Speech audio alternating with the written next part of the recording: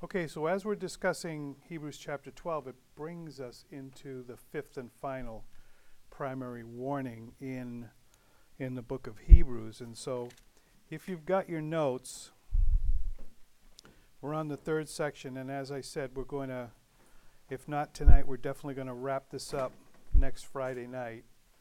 13 is going to be, a pretty quick read. There's nothing there that has not, we've not been exposed to, and that's not been talked about a great deal in the rest of the New Testament. So it works out good. We end the series right at the end of the youth group.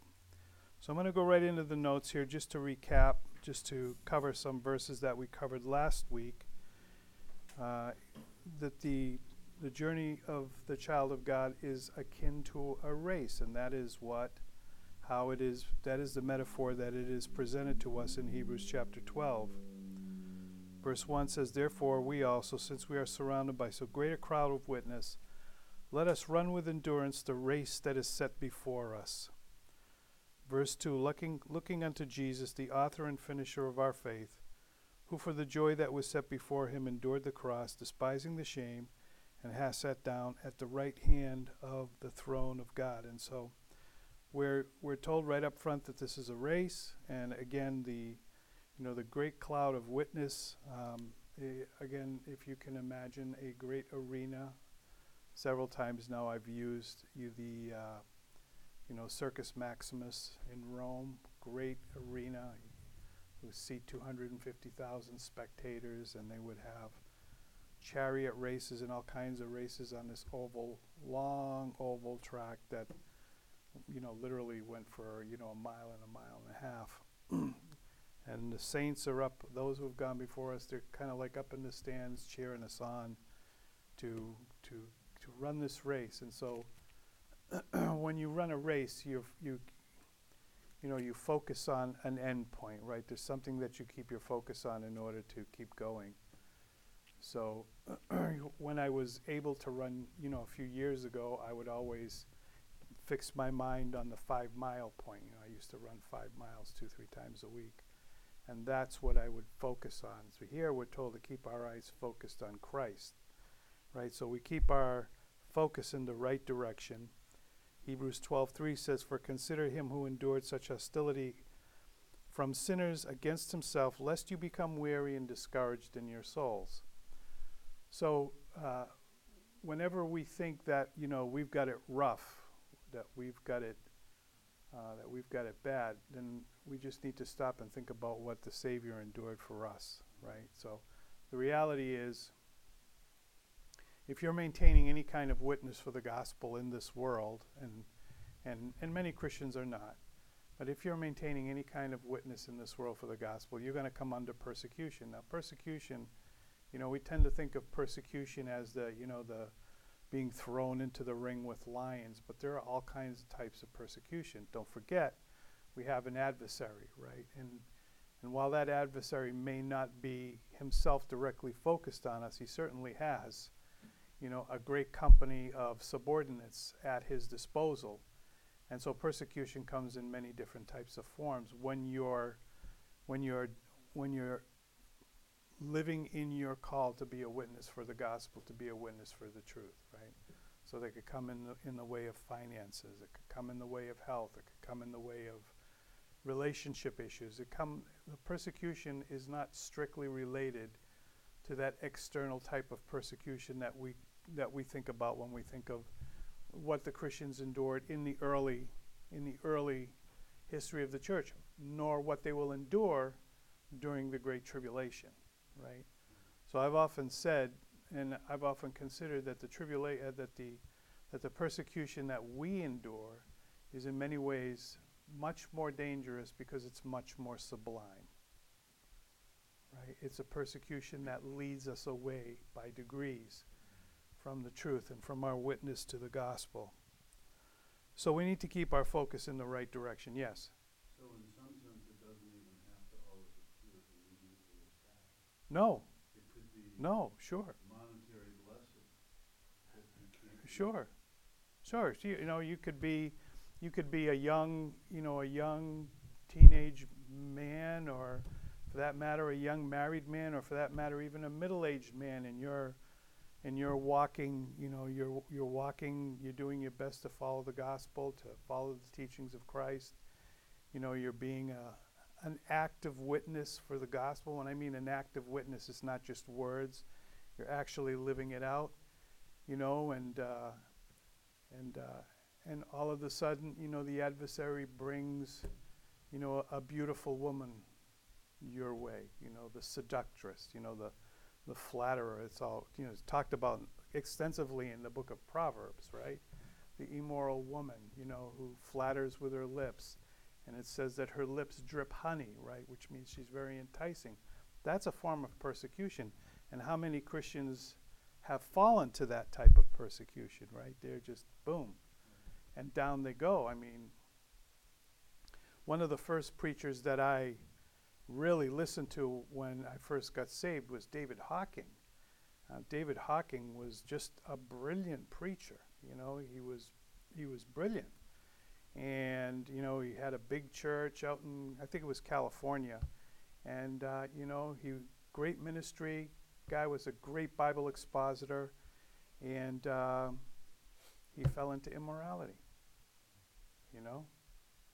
And a lot of people were devastated by that. And and the way I found out about it is I always took a nap before I went to work at night. And I had gotten up and I was getting ready for work, and my wife was watching, I think it was 2020 or one of those night shows that were on, like 9, 10 o'clock at night.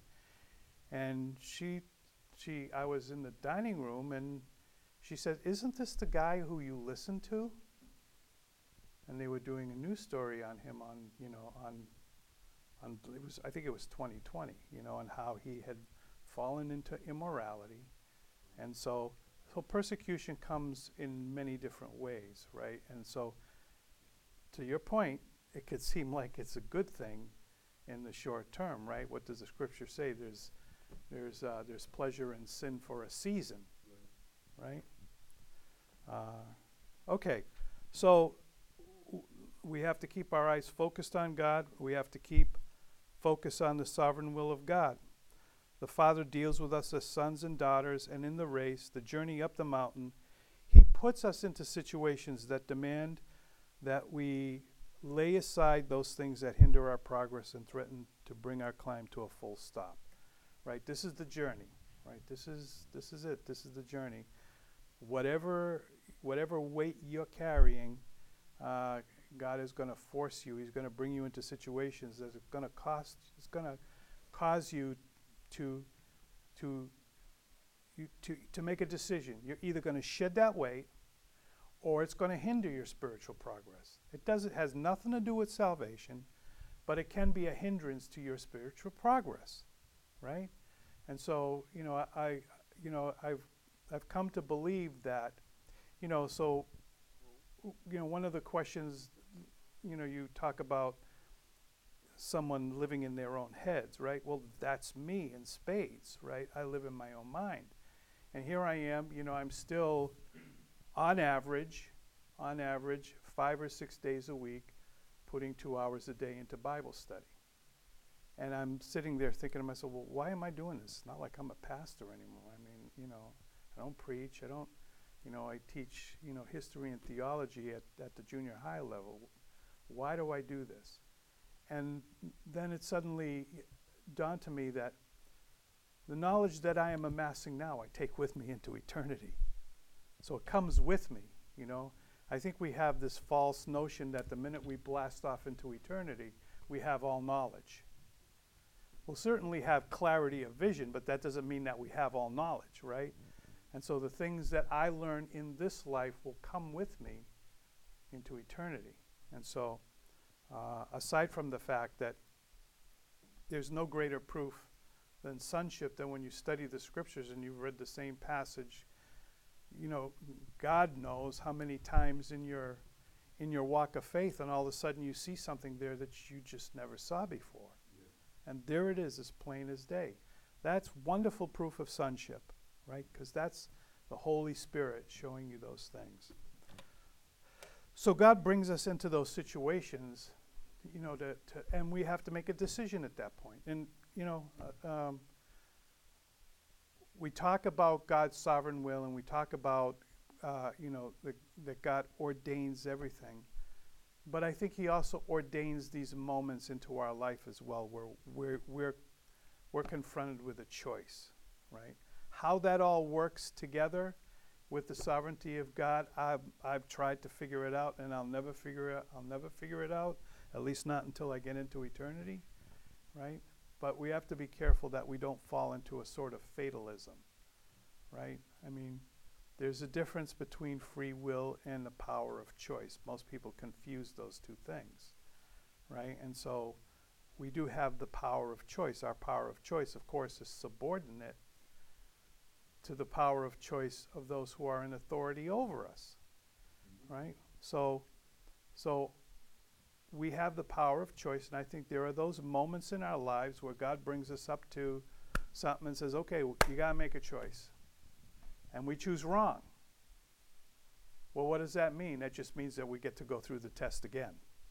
And usually it's more difficult the next time around, right? So God brings us into those situations. And in point of fact, this is a sign of God's love for us, right? The things that we need to do to get past these difficult times and complete the race up the mountain, we need to get back to doing the work that God has called each and every one of us to do. That's what's represented by strengthening the hands that hang down, right? Someone asked me a question today via Messenger. They were watching some sort of video on YouTube where in Deuteronomy, I think it's Deuteronomy, let me check my phone real quick. At least I'll get the passage right. Hold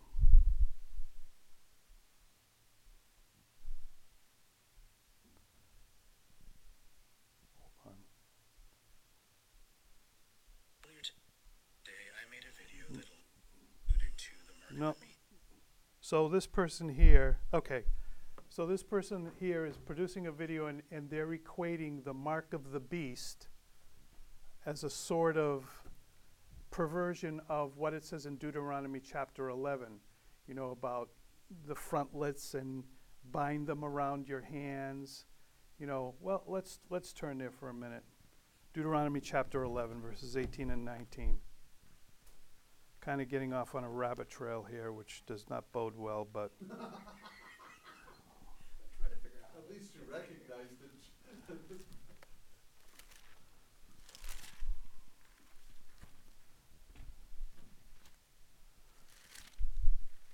Or a sign of the yeah, and so, you know, we know this as That's part of the Shema. Deuteronomy 11, 18, and 19. Therefore you shall lay up these words of mine in your heart and in your soul, and bind them as a sign on your hand. Right? So that phrase there, bind them as a sign on your hand, and the Jews have what's called, I believe it's the Tephilim. The Tephilim, but the Tephilim is a perversion. This verse is it's meant to be taken metaphorically. Right? It's not meant to be taken literally, which is what Pharisaic Judaism did. They took this literally, and so they wrap the Tephilim around their hand. They do it every day, right? And then they have the little box, that they wear on the head, and it's a perversion of this is to be understood metaphorically, right? And so this person here is saying that the mark of the beast in Revelation is somehow a perversion of what this is, and I said, no, that's not correct. That's not correct. It's not correct at all. So, what does any of this have to do with what I was talking about in Hebrews chapter 12? Well, the hands that hang down, right? So when we read that verse in Hebrews chapter 12, verse 12, therefore strengthen the hands that hang down, it's referring to getting back hands that have become weakened, right? Or muscles that have atrophied through non-use. So it's metaphorically speaking of getting back to what God has called us to do. God has called you to do something if you're a child of God, right? So we need to get back to doing the work that God has called each and every one of us to do. We need to keep moving in the direction that God has called each of us to walk. You know, I've used the metaphor of climbing Everest. You either, once you stop moving, you start dying, right? And so we need to be doing what God has called us to do. We need to be moving in the direction that God has called us to move, right? And what is that direction, right? So let's talk about direction for a moment. When we talk about direction, what do we mean when we say that we need to keep moving in the direction that God has for us to move in? Well, number one, it means that if God has called us to a specific, if God has called us, then He's called us to a specific or specific tasks that He wants us to accomplish.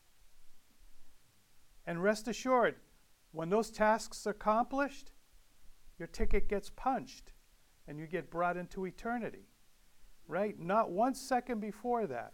So it's something that God has given you to do, but there's more in the direction that we are to be moving, is to be moving progressively into the conformity to the image of the Son.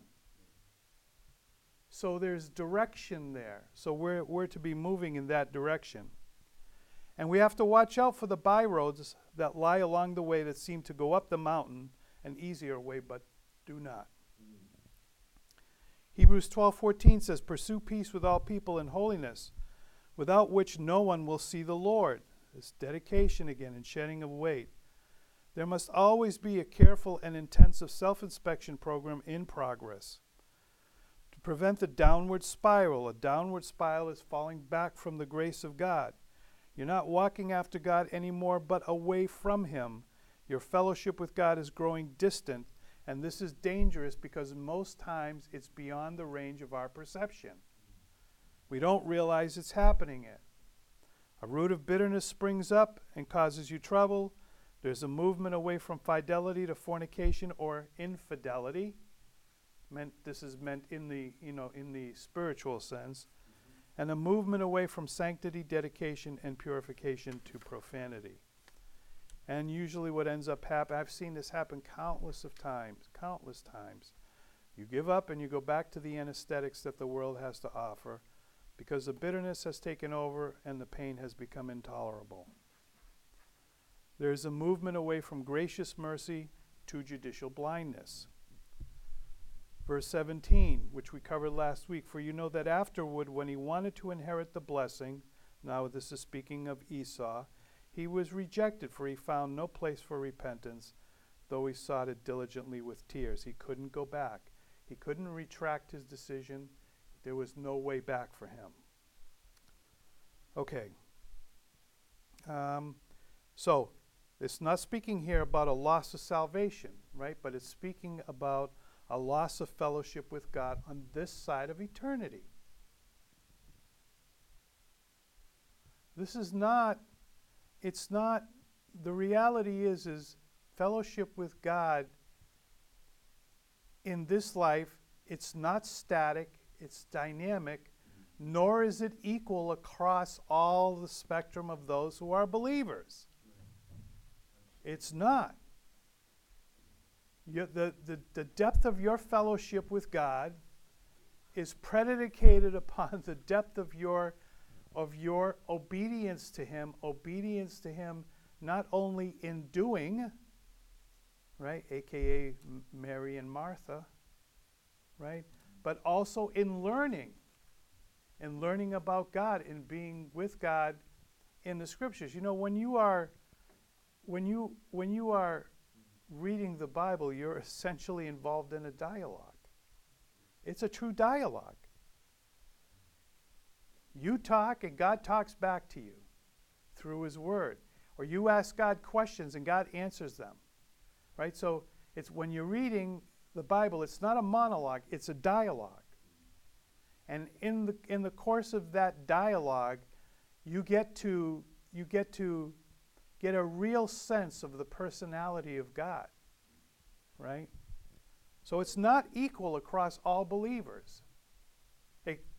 It should be, but it's not. That's the reality of it. You brought up a really interesting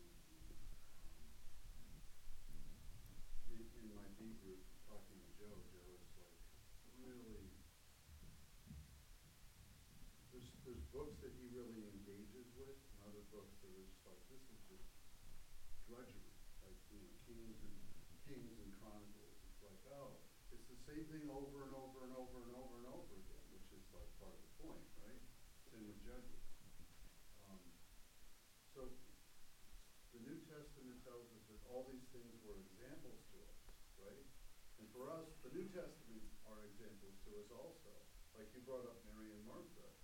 And we like to say, we're always David, right? When he's fighting Goliath. We never think that we might be Goliath. Yeah. And here's another thing.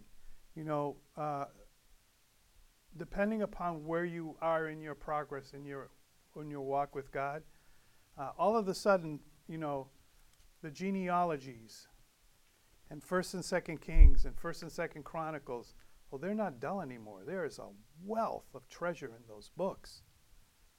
I mean, they are, but you've got to read them.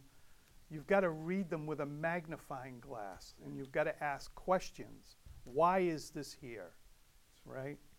So that's just the way it works. Okay. All right. So this is the greatest folly that can befall a child of God on this side of eternity, because it ultimately represents a disdain and irreverence for the one whom we have been called to worship and serve. And that's, again, he's going back, there's a reference back to what we read in Hebrews chapter 5 and 6, where you could go so far in this that you may be locked into spiritual immaturity for the rest of your life here on planet Earth. And what happens when you're locked into spiritual immaturity? Well, the very thing that we've been talking about doesn't happen. You never develop the closeness of fellowship with God that you have the potential to develop in this life. And then once you get on the other side, don't forget, we all got to stand before the Bema seat. And so there's a loss of rewards. So, anyway. Okay, moving on. Now we get into the two Zions. The earthly Mount Zion, which gives us the penalty for disdain and irreverence. Verses 18 and 19, for you have not come to the mountain that may be touched, and that burned with fire, and to blackness and darkest and tempest, and the sound of a trumpet and the voice of words, so that those who heard it begged that the word should not be spoken to them any more. And you can read all about this in Exodus 19 and Exodus 20. But notice that it was not the words that were spoken by the Lord that so frightened the people, but the voice that they heard. They begged that they might not hear this voice again. Hebrews 12:20 and 21 said, for they could not endure what was commanded, and if so much as a beast touches the mountain, it shall be stoned or shot with an arrow. And so terrifying was the sight that Moses said, I am exceedingly afraid and trembling. I believe here the point was one of fear, because to hear the voice of God was both fearful and yet irresistible. What was that? Was it Homer or the Iliad? The Sirens?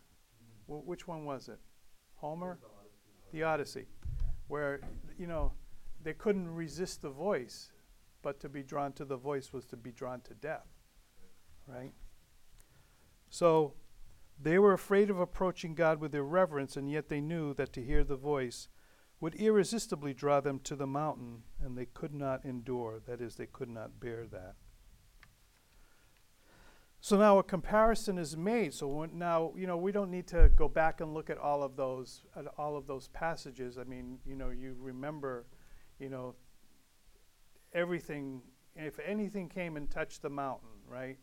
Man or beast, that would be immediately killed, right? And you could only come up the mountain by invitation, right? And so they had to wash themselves. They had to do all of these things. And then, when the Lord descended on Mount Zion, there was earthquakes and thunder and lightning and all kinds of things going on. And it was absolutely terrifying. So now the comparison is made if that was the penalty for forsaking that voice, right? And that's where the covenant, the covenant was given, and how God judged ignoring that voice and ignoring what was given to them in the covenant, how much more so, right? Now we go back to Hebrews chapter 1, verse 1, God who in former times spoke in various ways by the prophets has in these last days spoken to us by his Son, whom he has appointed heir of all things. So there's a finality of that revelation and the supremacy of that revelation. So how much greater will be the penalty if the voice of the Son, if the penalty was so great for ignoring the voice from Mount Sinai, how much greater the penalty for ignoring the Son? Okay, verses 22 to 24. But you have come to Mount Zion and to the city of the living God, the heavenly Jerusalem, to an innumerable company of angels, to the general assembly and church of the firstborn who are registered in heaven, to God the judge of all, to the spirits of just men made perfect, to Jesus the mediator of the new covenant, and to the blood of the sprinkling that speaks better things than that of Abel. So we're called to the city where God lives, the city where there is an innumerable company of angels, the general assembly, that is a festal post-race, post-summit gathering, and the church of the firstborn, the gathering place of the first called out ones. The Spirit, on the next page, the Spirit of just men made perfect, and to Jesus, and to the end of our journey, which we can read about in Revelation chapter 4. This is where the road we are on leads to. The closer we get, the clearer we hear God's voice, and the more irresistible its draw becomes. As we make the journey to the summit, we better pay attention to what this voice is speaking to us. Verse 25 says, "See that you do not refuse him who speaks. For if they did not escape who refused him who spoke on earth, much more shall we not escape if we turn away from him who speaks from heaven."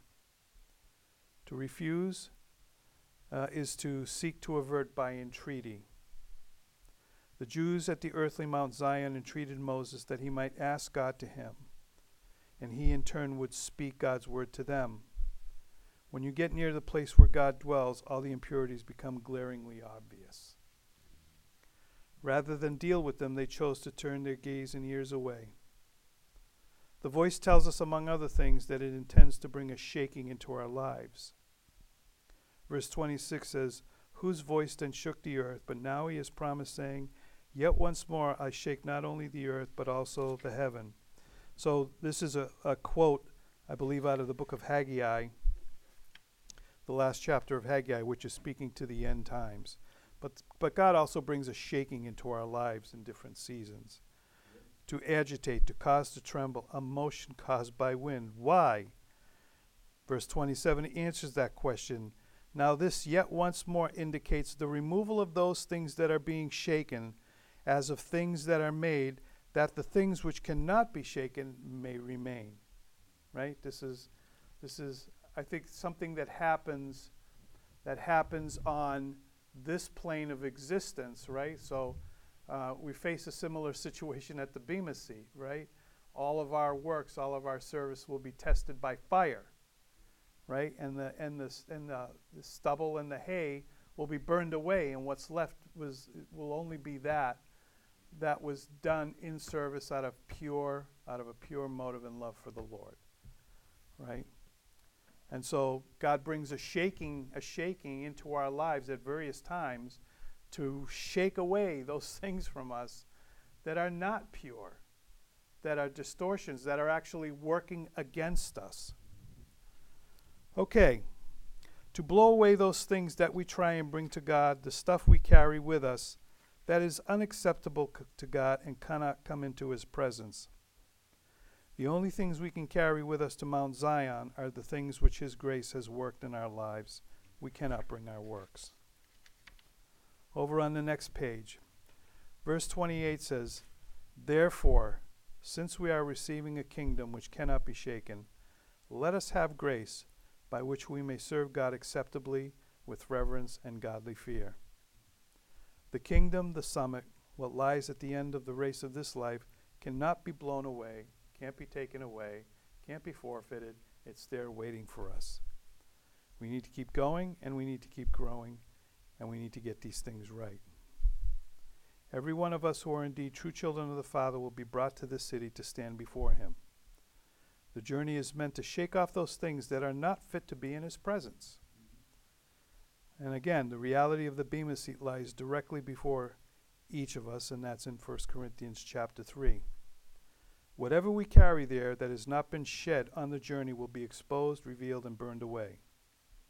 And there is a quote there out of Revelation chapter 3 that speaks to the Laodicean church, which is actually representative of the church of our time, right?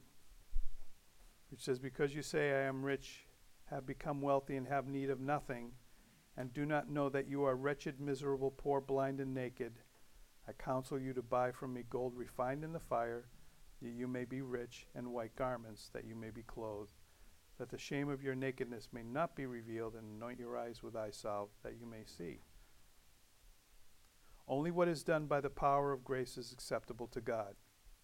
Grace produces a service and life to and for God that is acceptable, that is pleasing. It is reverent. There's a sense of shame, modesty, and humility. Godly fear, which is caution, discretion, and veneration. Why? Because verse 29 says, for our God is a consuming fire. No impurities can remain in his presence. It must all be burned away. This is God's program for our lives. As we make the journey, as we climb to the summit, by the time we get to the end, our focus will be firmly set on getting there. And the only thing that will ultimately get us there is the irresistible desire to get to the place where God is. This is what lies behind everything that you experience, that you endure, that you suffer through, and that you rejoice in. That's why it's called irresistible grace. In that day, it will be as the hymn says, it will all be worth it when we see Jesus. We got to keep going, and we got to keep growing. Okay, I think I'm going to end it there for tonight. That deals with chapter 12, and we'll finish up chapter 13 next week, and we will conclude this Bible study next week. Any questions or comments? That last section was the fifth warning, right? Yeah, the fifth warning goes from Hebrews 12:14 to 29. That's the warning, the fifth primary warning.